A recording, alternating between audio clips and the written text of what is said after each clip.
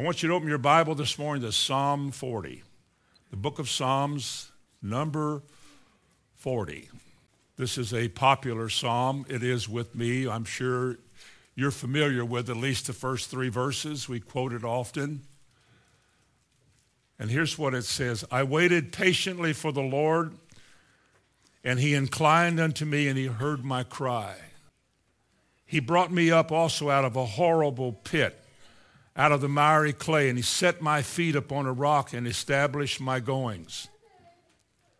And he hath put a new song in my mouth, even praise unto our God. Many shall see it and fear, and shall trust in the Lord. And then it goes on and on. It gets really good, and God just simply is magnified more. Verse 5, he said, Lord, your thoughts towards me are so many, we couldn't even count them. That is how God feels about us and his good thoughts for us and the direction that God has for us and the word that he has given to us that he watches over to perform, to bring to pass for us. What a wonderful chapter this is. The other day, we got up in the morning getting ready to leave the house, and the talk show lady was on. Sometimes it's worth listening to the subject matter, and sometimes it isn't. But on this morning, she began by saying, the world is on fire. Everything is crazy. And, of course, I'm thinking, because she was talking about the problem in Japan, and it's a horrible thing to have one of the deadliest earthquakes in history to hit an island. It even affected the axis of the earth in little tiny numbers, but the whole earth felt the impact of a 9/0 earthquake. After that, there was a tsunami that we don't even know how many people lost their lives. Maybe upwards of 50,000. They say that at least 10,000 people died. You saw the pictures of cars being swept off the road and swirled around like water going down a drain, just knocking around and beating. There were people in those cars, and everywhere that thing went, it was taking lives with it. And you couldn't imagine the horror that they must have felt, and others who watched it and weren't caught up in it, how they must have felt as they watched all of this, because we watched it and saw clips of it and thought, oh, man. And then after the tsunami came and did what it did and great destruction, then it's a nuclear thing, the nuclear reactors, and they begin to melt down and spew radioactivity into the air, and that'll be felt for a long time. I don't know all the details about it. I'm not even interested. I just know that it must be an alarming thing because they spoke about it as though it was a very serious matter. There is nothing invented by man, and nobody's knowledge has any way to fix all of this. You can't fix earthquakes. You can't fix tsunamis. You can't stop nuclear stuff when it gets out of control. Man is quite helpless when he looks at what's going on in this world and sees the damage that's being done and the horror of it all. But it seems to mesh with what Jesus warned us about.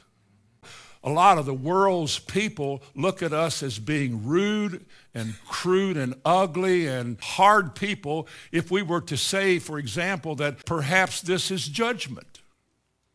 All those poor folks. Judged people have always been poor folks. I heard in the process of all this that Japan just recently gave several $1 million to Hamas and condemned Israel for wanting to build settlements in their country.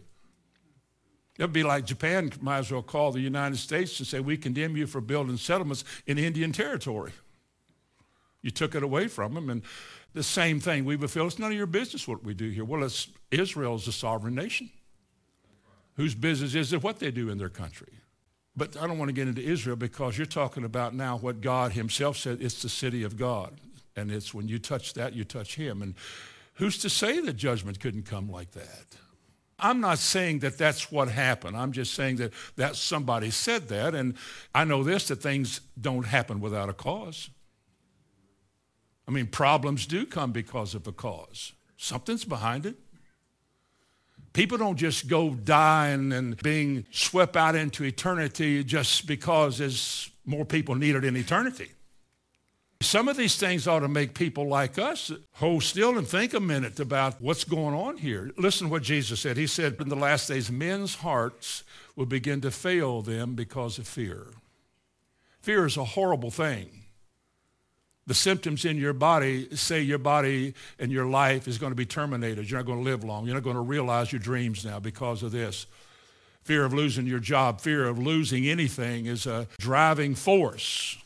It rules people's lives. Fear does. The greatest weapon I think the devil has is fear. And in the last days, men's hearts shall begin to fail them because of fear and for looking after those things which are coming on the earth. Now, Jesus said that many, many years ago, things that are coming. You can't stop it. You can't prevent it. You can't design anything. Man's majestic inventions cannot stop any of this, cannot prevent it, even slow it down. It's coming on this earth in the last days. Would you turn to Luke chapter 21? Now, we'll come back to Psalm 40 in just a minute, but look in Luke chapter 21, another one of those end-time chapters, verse 9. But when you shall hear of wars and commotions, be not terrified, for these things must first come to pass, but the end is not yet, not by and by. Then he said unto them, nation shall rise against nation, and kingdom against kingdom. You're watching that as I speak. Within kingdoms all through the Middle East, there is an uprising while I'm speaking. And nobody is sure of what's going to happen. Nobody is sure about the consequences we'll see in the paper tomorrow. Nobody knows. We were just told that it's going to happen. And he said in verse 11, and great earthquakes shall be in different places, and famines, and pestilences, and fearful sights, and great signs shall there be from heaven. And before all of this, he said, Christians are going to be persecuted. There's going to be a turning on you. Maybe you're the reason for it. If George Bush didn't cause it, you caused it. And he says, but before all these, they shall lay their hands on you and persecute you, delivering you up to the synagogues and to prisons and so on and so forth. Jesus said in Matthew 24, these days are the beginning of sorrows. Because there is a helplessness. You go back to Psalm 40. I believe that what we're seeing and what is said is that in these last days, when men can no longer solve their problems and their situations, they can no longer fix their problems or deal with their turmoil. Their educational systems did not prepare them for what's coming in this world. People don't know what to do. There's not enough drugs to fix it. There's not enough money to make it right. And it's difficult times of coming on the earth. If there is such a thing as perilous times are coming, and people will get mean, and killing people is nothing to a lot of people. It's that hour and that day that has come to this earth. You are living in it. You work in it. You're a part of it. You may be separated from it at this present time, but we're living in this world. And this is what's going on in this world. And sometimes the question is, how will we fare if these very things get close to us? How will we do in the swelling of the Jordan, as Jeremiah speaks of? Remember that if you've run with the footmen and they have wearied you, how will you contend with horses? Or cheer up, folks, the worst part's coming. It doesn't get better. I know what the radio preachers say, and I know what the well-known people are saying, that the finest hour is coming. No, it's not. The days ahead are perilous times. There's nothing fine about perilous times. There's nothing joyful about the departing from the faith. There's nothing entertaining about seducing spirits and doctrines that are not of God. There's nothing good about that because it's part of the ruin. It's part of the flood of the last day that's going to heap up troubles and trials on people that they can't solve. We're living there. It's right now while I'm talking. The very thing that Jesus spoke of is what is coming to pass. Now, in light of all of that, is there any encouragement? Can we go to church and be glad we went to church in light of all of this? Is it possible, or must we listen to terrible Tom and his trumpet of tribulation? Can it be that out of the midst of all of this, in such a wonderful vacation spot as Psalm 40, what a wonderful place to visit and spend time there. Let's go this morning back to this psalm and see if we can find some encouraging ideas with which we can confront all the stuff that's going on in this world today, and as a result of it, make good decisions tomorrow. Well, better than good decisions, make the right decisions. A lot of good is not exactly right, but right is right. Now, Psalms 40 and verse 2. I don't know how to relate in light of this psalm to the, I waited patiently for the Lord. I don't know if I was ever patient about anything. But I did cry out to God, and I have cried out to God. I think any of us that have been born again, have experienced God's salvation, have cried out to him in some degree. Let me begin in verse 2 with the word he. Because God is the beginning of all things that are good. All things that turn out well, it begins with God. Because, number one this morning, he, God, is in control of all things. There is nothing outside of his control, and there is nothing in nature, in all of its destructive power, that God cannot stop when he wants to. Who was it when the sea was turbulent and the boat was tossed to and fro, and the disciples in the boat had been rowing all night long on the Sea of Galilee? I've been there. And from one side to the other side, it's about 6 to 8 miles across there. And if you've been rowing all night long, it's grown men rowing, and you've gone halfway, you're not making a lot of progress. And yet Jesus, the Bible says, comes walking to them on the sea. The wind was boisterous, waves were flopping around, great fear was everywhere because you're going to drown. This could capsize, we're going to drown, we're going to lose our lives. And here comes Jesus walking on the water. Another time in the same sea, they woke him up in the back of the boat in Mark 4. And he woke up and he said to the sea, stop it. Or peace be still. Quit. And it stopped. Now that's our hope. That no matter where we are, no matter what's going on, he, God, is with you. And being with you, he is in total control. You see, in Hebrews chapter 1, it'd be good to turn there, but keep your finger in Psalm 40. In Hebrews chapter 1, this is a wonderful thought. Verse 3, describing Jesus, who being the brightness of his glory and the express image of his person. That's good theological stuff there. Jesus is the exact, if you can fathom this, Jesus is the exact representation of the invisible God. To see Jesus is to see God. Are you with me? So describing him, he is described here in his divinity. He says, who being the brightness of his glory and the express image of his person, and then notice these words, and upholding all things by what? By the word of his power. You could probably say in the same and have it just as right, say, and upholding all things by the power of his word. Should we not speak of that often? We should. The world began with words. Psalm 33, by the breath of his mouth, the worlds were made. God, as you surely know, looked at nothing.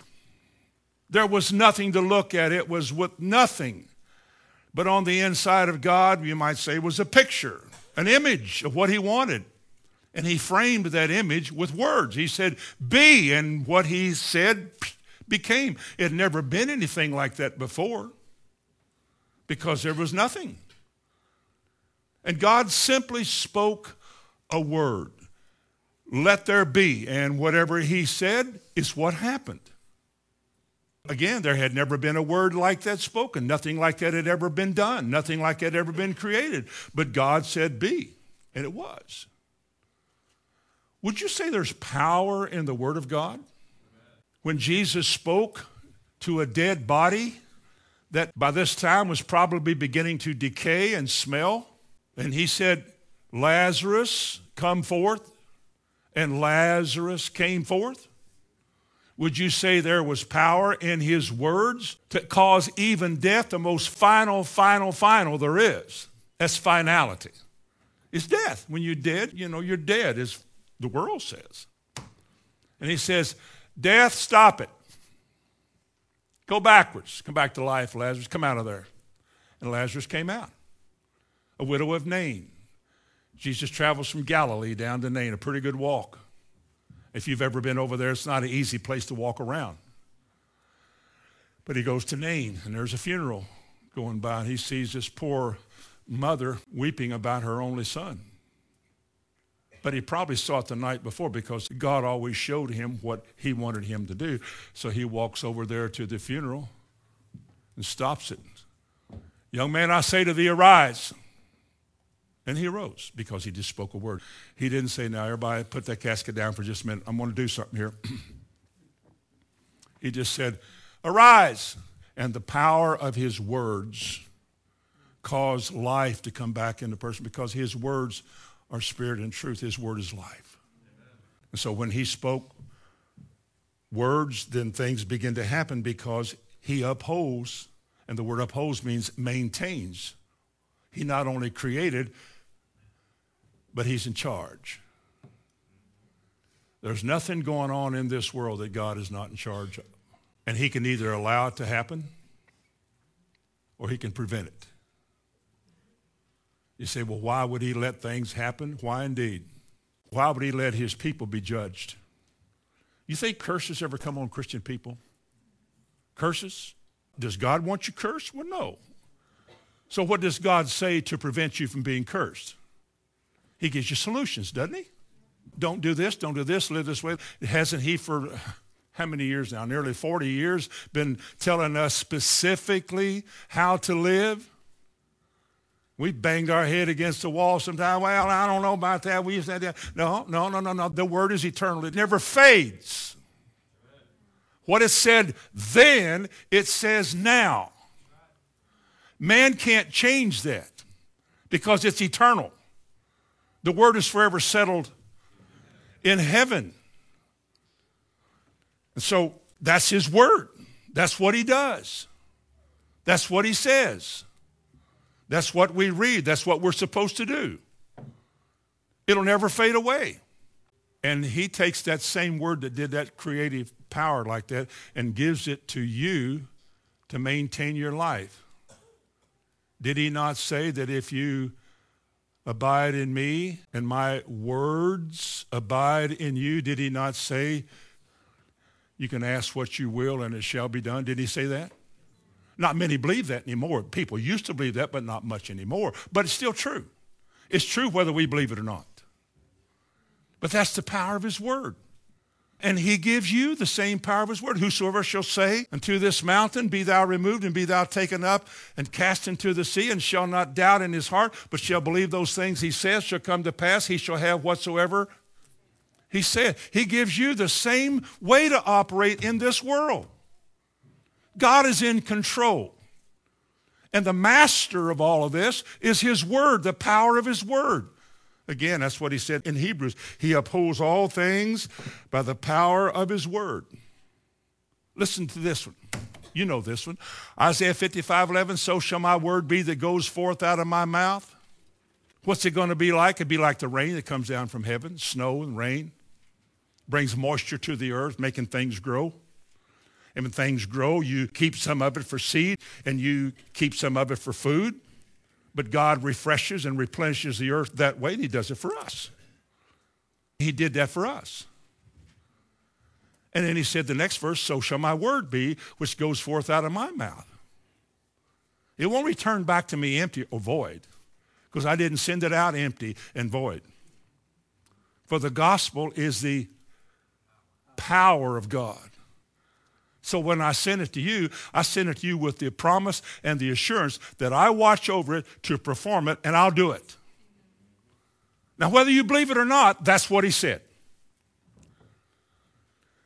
And in that way, he gives you, as his representative on this earth, an opportunity to exercise the same power in your life that he exercised in his creation. Whosoever shall say, speak into this mountain. You command in the name of Jesus for this to happen. You command in the name of Jesus for that to happen. Jesus said, use my name. And there is power because heaven is watching over his word to perform it. So when Psalm 40 begins to encourage me, it begins with he. I cried unto the Lord, and he who is in charge, who has all power, who has all might, has demonstrated his power and his might numerous times, more than you could count, comes down to the level of where you are, and he gives you the same right. We having the same spirit of faith as it is written. We saw, we confess, we confess. We say the same thing. Is there power in your words? Is there power in what you all say? Well, is there damage in what you say then? If you tell your child you're rotten to the core, you're no good, you'll never be any good, is that a good thing? You know why it's not a good thing? Oh, it might be in the natural sense true. But you know why that's a bad thing? Because that's not what God said to say. That's not what he said to say. Now, you made a choice. You made a choice to say that because you have set the word of God aside and your feelings like that, and so you said what you felt. And somebody's got a microphone in your face. It's called the accuser of the brethren. On the basis of what does the devil accuse any of us before God? Words. Words. Not so much the thoughts. Thoughts will bring forth words, but what you say. Out of the abundance of the heart, the mouth speaks. We do have to learn a new vocabulary, don't we? You ever hear little babies learn to talk? Kind of dumb, and you practice with them. You know, you talk like that yourself, especially if you're a grandparent. And when they grow up, every now and then they say a bad word, and what do? Ah! And then you tell them, no, we must never say that. God would do the same thing to us as we're growing like children. Thomas, don't say that. Thomas sits on the front row. I get to preach to him every week. We begin to learn. And the older you get, the more God requires of you to speak like he gave you to speak. Now, whether you do or not depends on just how lofty your mind is in these last days. But for some of us, you just humble yourself before God and let God be God. Let him be in control. You make him master of your situation. You make him master of your circumstances. You lay your checkbook out there and you ask God to master this thing on your behalf. He has power to do that. You take your body and you lay it before God and you say, God, I don't know how to do this properly and right, and I know what I read and hear, and I don't want to read and I don't want to hear it, but I've heard it. I ask you to make it right. And he does. I can tell you, Bonnie, after 40 years of this, there's been no medical bills for 40 years in our life. I think it really is true that there's power in the word to do that. I don't care how old you are, where you came from. There's power to do it. Oh, I had a lot of drugs in my life. I don't care what drugs did to your body and warped your mind. God has the power to go, and a new mind comes to pass. because he upholds, maintains, and has power over all things created, and nothing is impossible for him. Psalms 40 again, verse 2. Secondly, let me encourage you with this. Verse 2, he brought. He brought who? He brought me. How can I be brought if he doesn't bring me? He brought me forth out of the miry clay, a horrible pit. Let me tell you this. I know you know this, and if you don't, you should know this because it helps make you stable. This will. God personally handpicks his own. His own were not left in a static world. God did not make creation and then step back and say, well, I'm going to tell you all the right things to do, and then on the basis of what you all do, I'll make a selection on who of you will be mine. All Christians believe that. Not many that don't. That God says, here's the way, lays it out there. I said, now, read it and do it. Now, if you don't want to do it, you don't have to. But the ones that are going to be mine, the ones I'm going to pick to be my people, are the ones who will pick and make the right choices that I give them. So there it is. Again, most people do believe that. But what do you do with a verse like John 15 and verse 16? He said, you did not choose me. Who did the choosing then? God did. Did he choose you? Now, wait a minute. Don't yell yet. Did he choose you? Is there evidence? Has he made you one of his choices? You look at all the choices that God could have made, and he chose you. He made no mistake. He bypassed the scientists and the brainy people, and a lot of them, not all of them, but he bypassed a lot of who reasonable people would have chosen if they were God. And yet, those are not the ones, it seems, that he chose to be his. And if he chose you this morning, it's not because you're cute. It's not because you're handsome. He didn't choose you because you had some unique talent to offer him, or you were noble and brave and not afraid to go places. That's not why God would pick anybody. God didn't choose anybody because God has a need. He has no need. He doesn't need you. He made a world and put you in it and chose you in the world to be his so you can have fellowship with him. You need that. He doesn't have to, but he does. He's not obligated to save anybody. He doesn't have to make a choice. But because he put us here, he makes choices. But he doesn't choose everybody.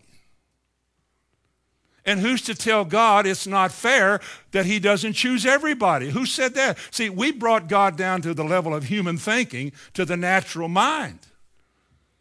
And a lot of people live their Christian life like God is like them. He thinks like I do, he feels like I do, and he understands like I do. And if I don't do right and I sin a little bit, I mean, after all, who's perfect, right? They think they're getting by with that because God understands. They've never really known God. They've only had a concept of God. As I said once a long time ago, they have a conceptual religion. They see God like this,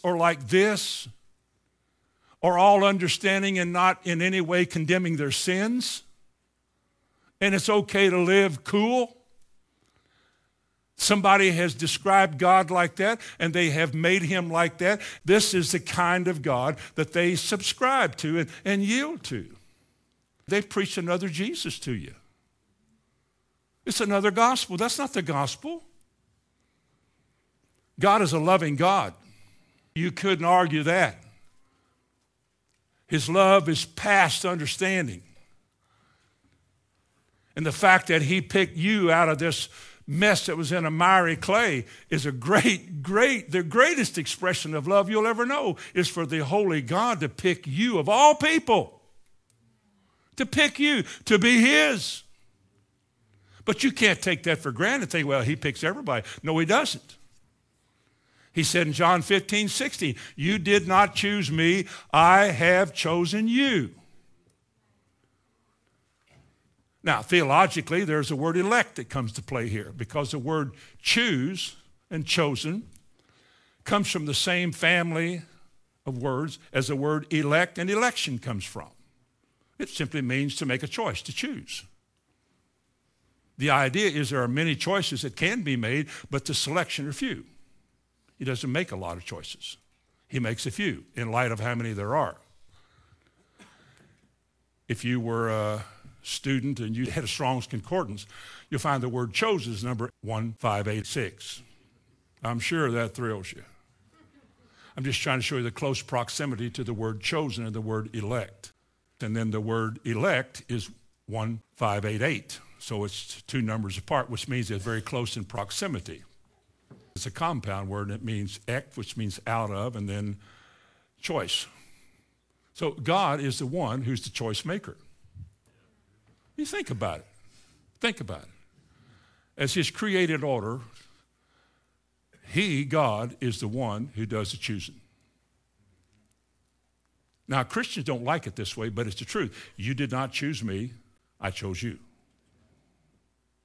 And ordained you that your life would reflect my choice. That you would go bear much fruit, that your fruit would remain, God is glorified, and so forth in John 15. But it's God who does the choosing.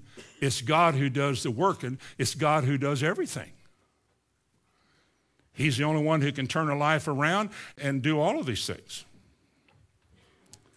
And you know what he does when he chooses you? He keeps you. You don't rise and fall, you rise.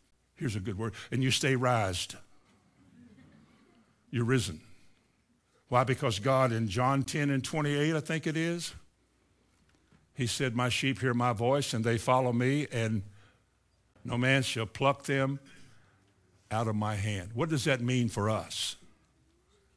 That means we can just kick back and say, oh, well, nothing to it now. No, not at all, because you don't know. You don't know that you're elect with any kind of heavenly proof yet.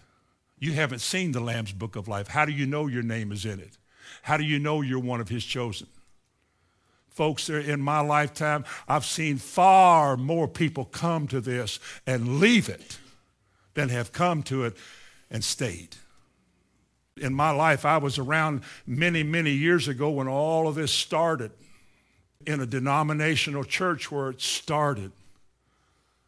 And the hunger and the thirst for these new things in our life. But they weren't novel things. They became life. They were things that settled in the heart and brought a lot of persecution, a lot of misunderstanding, and a lot of difficulties, but they brought us out into a well-watered place. The wonderful effect of all those years were not shame. I can stand here and tell you today that from 1968, here we are almost 43 years later, it really has never faded. It has never gone downhill. The struggles, oh my, they're always there. The devil, he pokes that mug of his all the time in our presence. But God has never ceased to walk with us and to encourage us with his word as what we ought to say and how we ought to deal with this, because he watches over to perform. He said, you can be sure that if you do that, stand on that, I will make it work. He brought me out of the, you know that one, don't you? He brought me out of the miry clay, horrible pit. Take a horrible pit. Now, I know horrible pit was pretty graphic for some of us. Others cannot relate to a horrible pit. Maybe some gooey, sticky clay in Sunday school class, but for some people, a horrible pit was a life you look back at full of mistakes and X's, red marks all over it, failure, weakness, confusion, shame. Oh, God, hide all of, oh, Lord, don't let anybody see all of this. You couldn't get right in church because all you could see was all your life. All the choices, the wrong choices you made, all the consequences of wrong choices. I did this and look what happened. I did that, I said that, and oh God. Maybe if I go to church, I can prolong the day of my agony, my death. And I go to church and I think, oh, God. Oh, Jesus, I wish I could be free from this, my guilt and shame. But I'm so bad, not even God wants me. That is a horrible pit. That is a horrible pit. It's a dark place that people get in. I'm not saying everybody in this room has escaped it. I hope all of you have. But if your life has been full of so many mistakes, or you backpedal and you've said and you've messed up, or you've gotten a little bit into line or cheating or a little bit of fudging, and you're looking, oh, God, there's no sense in me trying to. I remember the years I was in college. I'd go to church every Sunday because I knew I was dying. My lung was coughing up blood, and I knew it was dying, and all these other things, plus the other stuff I mentioned. And I thought, I am one ridiculous creature. I don't think I'm worth anything of value to any. Maybe my mother would see something in there worthwhile. What a mess my life is. My attitude, breaking into classes, stealing tests. I mean, stuff that, I've never shared that part, but the things that you did callous, no fear, enjoyed it, the adventure of it all. And the crime was just waiting on me. And one day, the Father of glory reached down with his righteous right hand, and I couldn't believe anybody would want to reach anywhere from above and grab a nasty old head like mine. But he saved me. He brought me up. If you were in a little miry goo, you're still a sinner. You'd be grateful that, you're not stuck in, you're free now. But he brought me up out of a horrible pit, out of the miry clay. And I saw myself, I'm free, I'm free, I'm free, I'm free. My baptismal certificate set me free. Jesus made me free. Why? Why would he? Who cared enough about you and I when we were like this? Who cared enough about us? Nobody could bring us up. The prayer group could pray, your mother could pray, your friends could talk to you, preach to you, plead with you, cry with you, take you places, but nobody could wipe your slate clean. All those nasty things you did, oh, God. And one day you turn around and you look, and I have been justified. I now relate to God just as if I'd never sinned. God no longer holds all this stuff against me. I'm free. I can come before him now. I know my mind has to be renewed. But in the kindness and the goodness of God, he led me to a place where somebody would teach me. And not just be glad that another seat is filled. We got more money coming in the coffers. We can make it bigger next year. It was somebody who said, I want to show you what's right in life so you can make right decisions. Because you see, if you don't make right decisions in your life, none of this was much value. You represent God. And the world sees you by your choices that you make. If you don't make the good ones, then nothing happened here. Nothing happened here. If somebody will teach me, if somebody will just take the time to explain to me, now that I'm a Christian, how do I live? How do I get way away from this miry pit? How do I get away from it? Well, let's go back to Psalm 40 and verse 3 for number 3. And he set my feet upon a rock and did what? Established my goings. How do I get away from all of this? God does it. He's a rock. He's a rock. He's a rock, not sinking sand. He's away in the wilderness. He's all of that, isn't he? Now notice, God is in control. God who is in control exercises his power to bring you an impossibly sinful person. He brought you out of the miry clay. He did. He brought you out of the miry clay, and he set you on a rock. And what did he do? Now that he set you on a rock, what does he do? Well, he just leaves you there and see if you'll make the good choice. No. God never leaves you alone, because if you're left alone, you'll never make the right choices. Righteousness, right choices, right ways, right living is always the prompting of God, always. No man can do righteousness except God inspires him. God doesn't make you do the right things. God simply shows you in a very convincing way what is right. That's what faith is all about. Faith is making right choices. It's believing in somebody you can't see that you must face. And therefore, out of the godly fear of this one who is called God, that he is a consuming fire and I don't want to fall into the hands of God, I make right choices in this life, even though I can't prove anything from the natural of what I'm doing is right.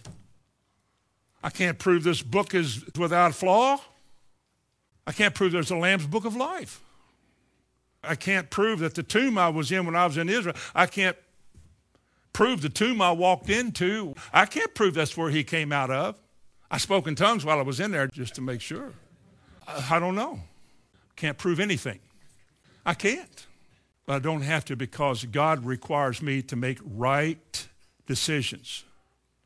I have to believe those decisions are the right ones and that they are more meaningful to me than the natural feeling decisions. So I do the right things. I choose God. This is how we live. This is how we are established. Listen to what the Lord says in the Psalms about this rock. I like the rock part. The Lord is my rock and my fortress and my deliverer, my God, my strength, in whom I will trust. That's a lot. That's in Psalms 18 and verse 2. Let me read you a part of Psalms 31, verse 2. Be thou my strong rock for a house of defense to save me. Can he? Is he? Then of whom should I fear, and of what should I be afraid? If God be for me, who can be against me? I got the easy part. Seek first his reign and his rule, his kingdom. Kingdom of God and his right ways, right thoughts, right ideas, right choice, right. Whatever God gives, that's what's right. You seek that first. You seek that first. And he becomes your defense, your constant companion. Surely goodness and mercy will follow you all the days of your life. And when it is your hour and your time to walk through the valley of the shadow of death, you won't be alone. Because it is he, God, who appoints the time of the day of your death. That's not a bad thing, because precious in the sight of God are the death of his saints. We win. Living or in heaven, we win. It all depends on whether or not we really get established. Take the word established. If it is God who establishes my going. Is that what it says in Psalm 40, verse 2? He establishes our goings. Let me ask you a question. Where are you going? I have people ask me that through the years. Where are we going? Where is this church going? The answer they don't want to hear is to heaven. Now, come on, give me something heady. Okay, we are in pursuit of the Almighty eternal God who has vowed to watch over us and keep us, and he will essentially give us all things we need in this life, not only to enjoy, but to prepare us for that place in heaven where there are many rooms. How's that? That'll work. Where are we going? I don't know where I'll be tomorrow. I know this. He, God, who brought me out of that mess I was in and that miry clay, that he will establish my goings. He didn't call me to sit in a rocking chair and just, I'm saved, praise God. No. Now that you're saved, you're going somewhere. Where am I going? Well, like Abraham. Remember Abraham? Abraham, you're 75 years old. It's time to leave home. Where are we going? That way. Abraham did not say, time out, what is that way? He was in what was today modern Iraq. He said, where are we going? That way. You know what he did? He packed up his gear and headed that way. He wound up in a good place, but God establishes our going. Dun, dun, dun, dun, dun, dun, dun, dun, dun, dun, dun, dun, dun, dun, dun, dun. What's that song? Steps of a good man are ordered by the Lord, and he delighteth in his way. You ever sang that song? Does God establish our steps if we're his people? So where am I going? I don't know where I'm going. I'm not sure where I'll be next year. I know that today my steps are ordered by the Lord. And tomorrow I will be where I'm supposed to be. And the day after tomorrow I will be where I'm supposed to be. And the end of all of this is glory. That's a good thing. I don't have the task of trying to figure out, okay, now that we're Christians, okay, now, what we're going to do? Well, I'll tell you what. Let's go to church and listen to the word of the Lord. No. Let's do something. We don't need all that talk. We don't need all that learning. Let's just get together and let's do some stuff. Wait a minute. The Bible said God establishes his own, and he takes them where he wants his own to go. Because you see, the word establishes in the sense of preserving you. He keeps you along the way. You don't make wrong turns. You don't go the broad way. You don't mess up when he establishes your steps. I hope you're encouraged by that, because I'm not trying to go anywhere. I'm just following the leading in my heart. I'm just following the direction that my heart is dictating to me. Let me quote you some verses. Psalms 37:23, the steps of a good man are ordered by the Lord, and he delights in his ways. Psalms 37 and verse 23. Or, in this life, a man's heart deviseth his way, but the Lord directs his steps. We are required to assimilate things that God has shown us and think about some things and reach right conclusions, but God makes us go the right way. The testimony would take way too long to tell how I decided many years ago I was going to sell insurance, and the following week I was preaching. Or I was going to go back to school and get a master's degree, and then I'm over here. And while I'm over here, this happened and that happened, and one day, here I am. Because God is in control of all things. He's in control of people's lives that are going to affect your life. He's in control of things that you're going to confront that's designed to confront you. God makes no mistakes with us. There are Jonahs in the church that try, no, and they have to get drugged through somebody's belly. But he brings them to a good place. Because when he snatched you, Thomas, when he grabbed you out of the miry clay, he said, you don't know all this yet, but you are really going to follow me, and the world's going to know that you're following me. How does he assure him of that? How can God assure that boy that? Because he's God. He makes him hear things. He didn't let him go anywhere just to hear whatever and become some liberal something out there flying through space. He put him somewhere that he could listen with a good mind to what is said and not believe it because the preacher said it, but because of the inspiration of the Holy Spirit within him said, Thomas, this is what this means. This is what you must do. Well, Lord, I don't see many people. No, wait a minute. I didn't tell you to do it because you got company. You do it because I just told you to. Because you see, if you're led by the Spirit, you're my son. It's my Spirit that dictates the way you ought to go. How many times do we talk ourselves out of that? But if you want to be my child, you follow the way I lead you. See, a spiritual mind will do that. Listen at this verse. You got to love this one. Psalms 23. I bet you've heard it. He leadeth me beside the still waters. You like that? Who leads you beside still waters? Do we need still waters? Wouldn't still waters be better than a horrible pit? I would think that still waters would be better than miry clay. Wouldn't you? I see something wonderful here.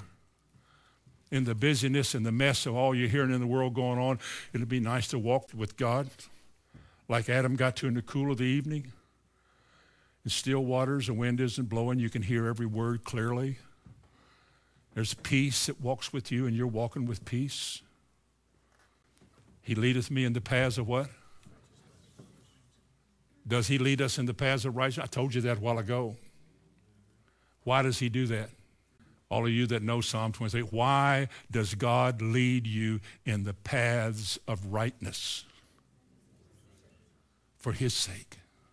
In the end, God will be justified in his choice of you, as will be seen by the life you lived.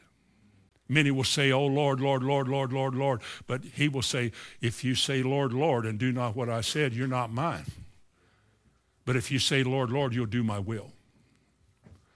And in that way, you will justify God. He'll take the likes of me and you. He'll work on us. He'll teach us. He'll deal with us. He'll chastise us. He'll cause you to miss a ball game to go to church.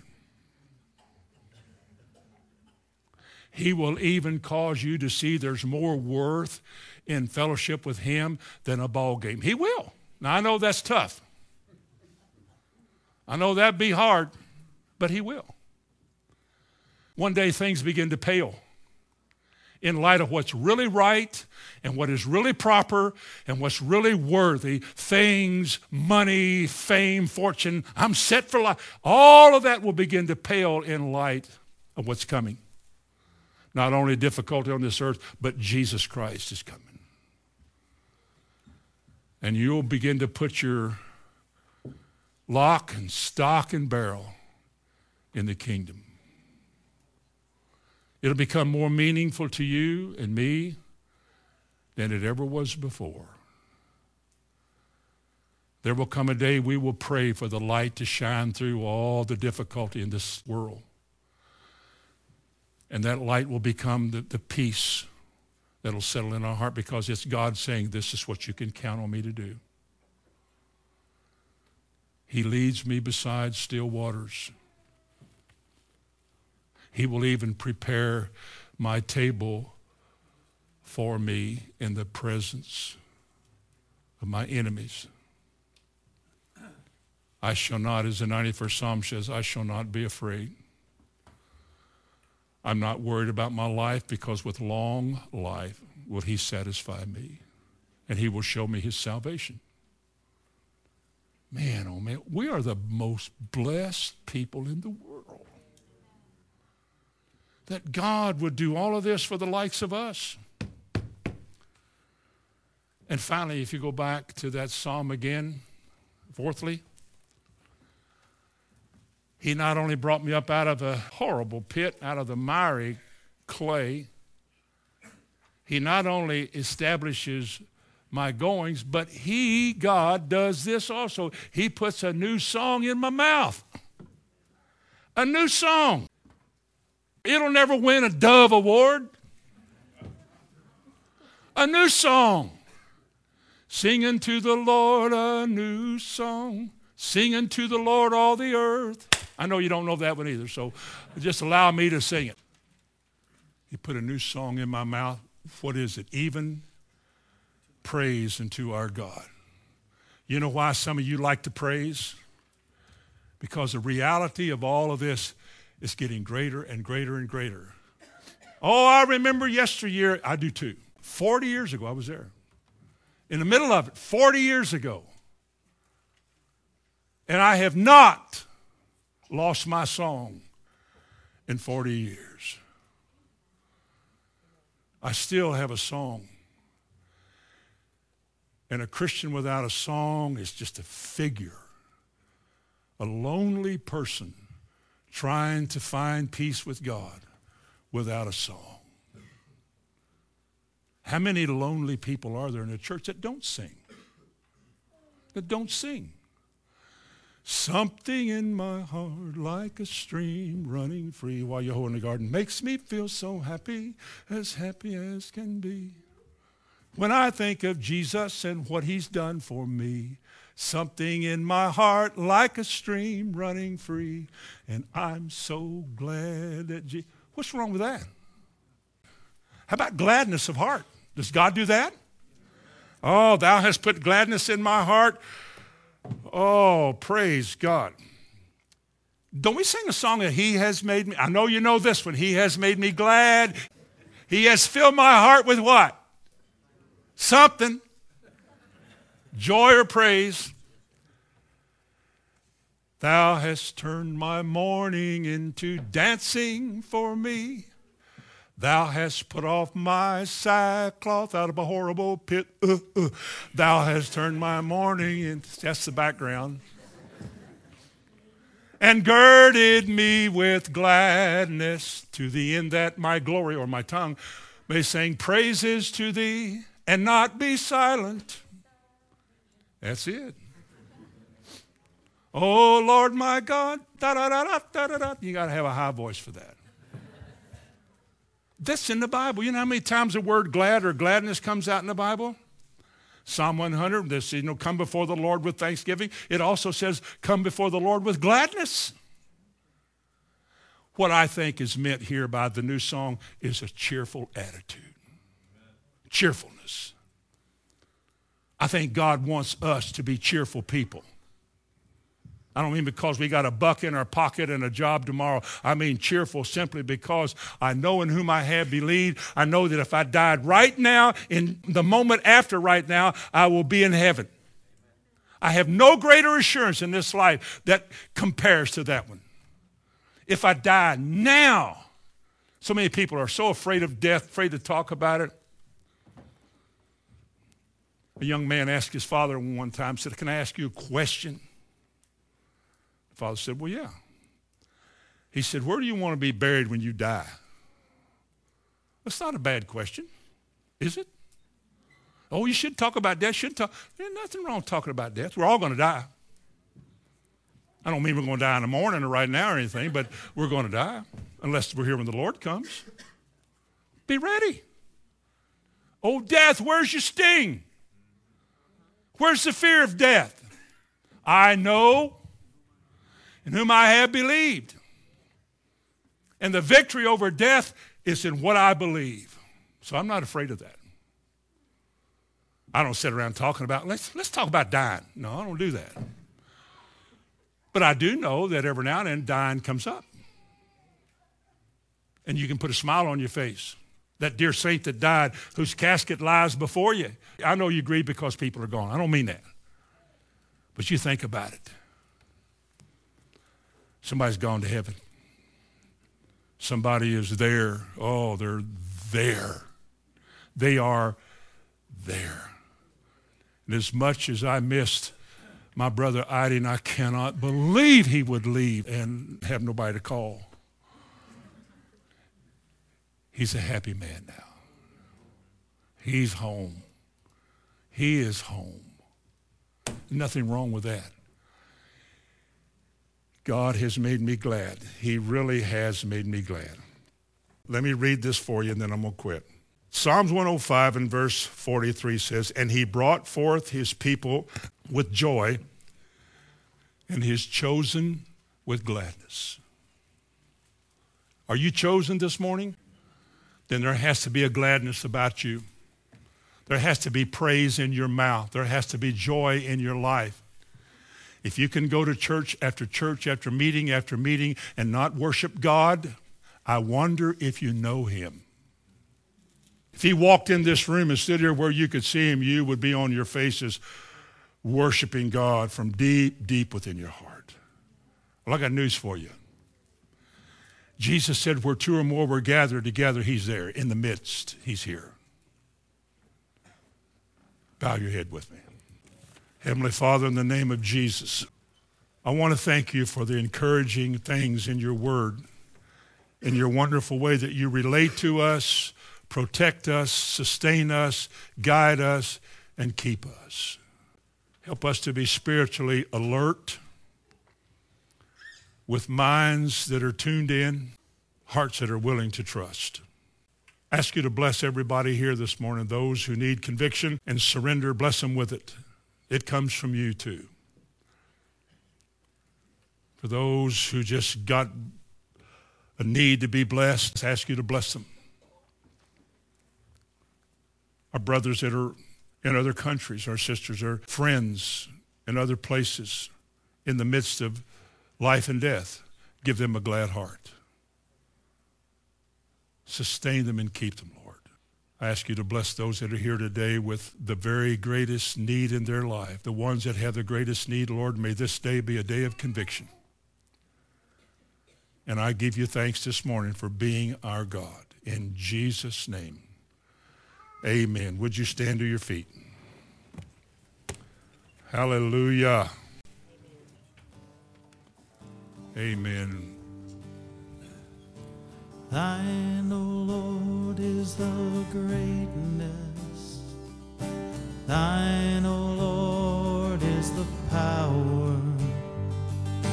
Thine, O Lord, is the glory and the victory and the majesty.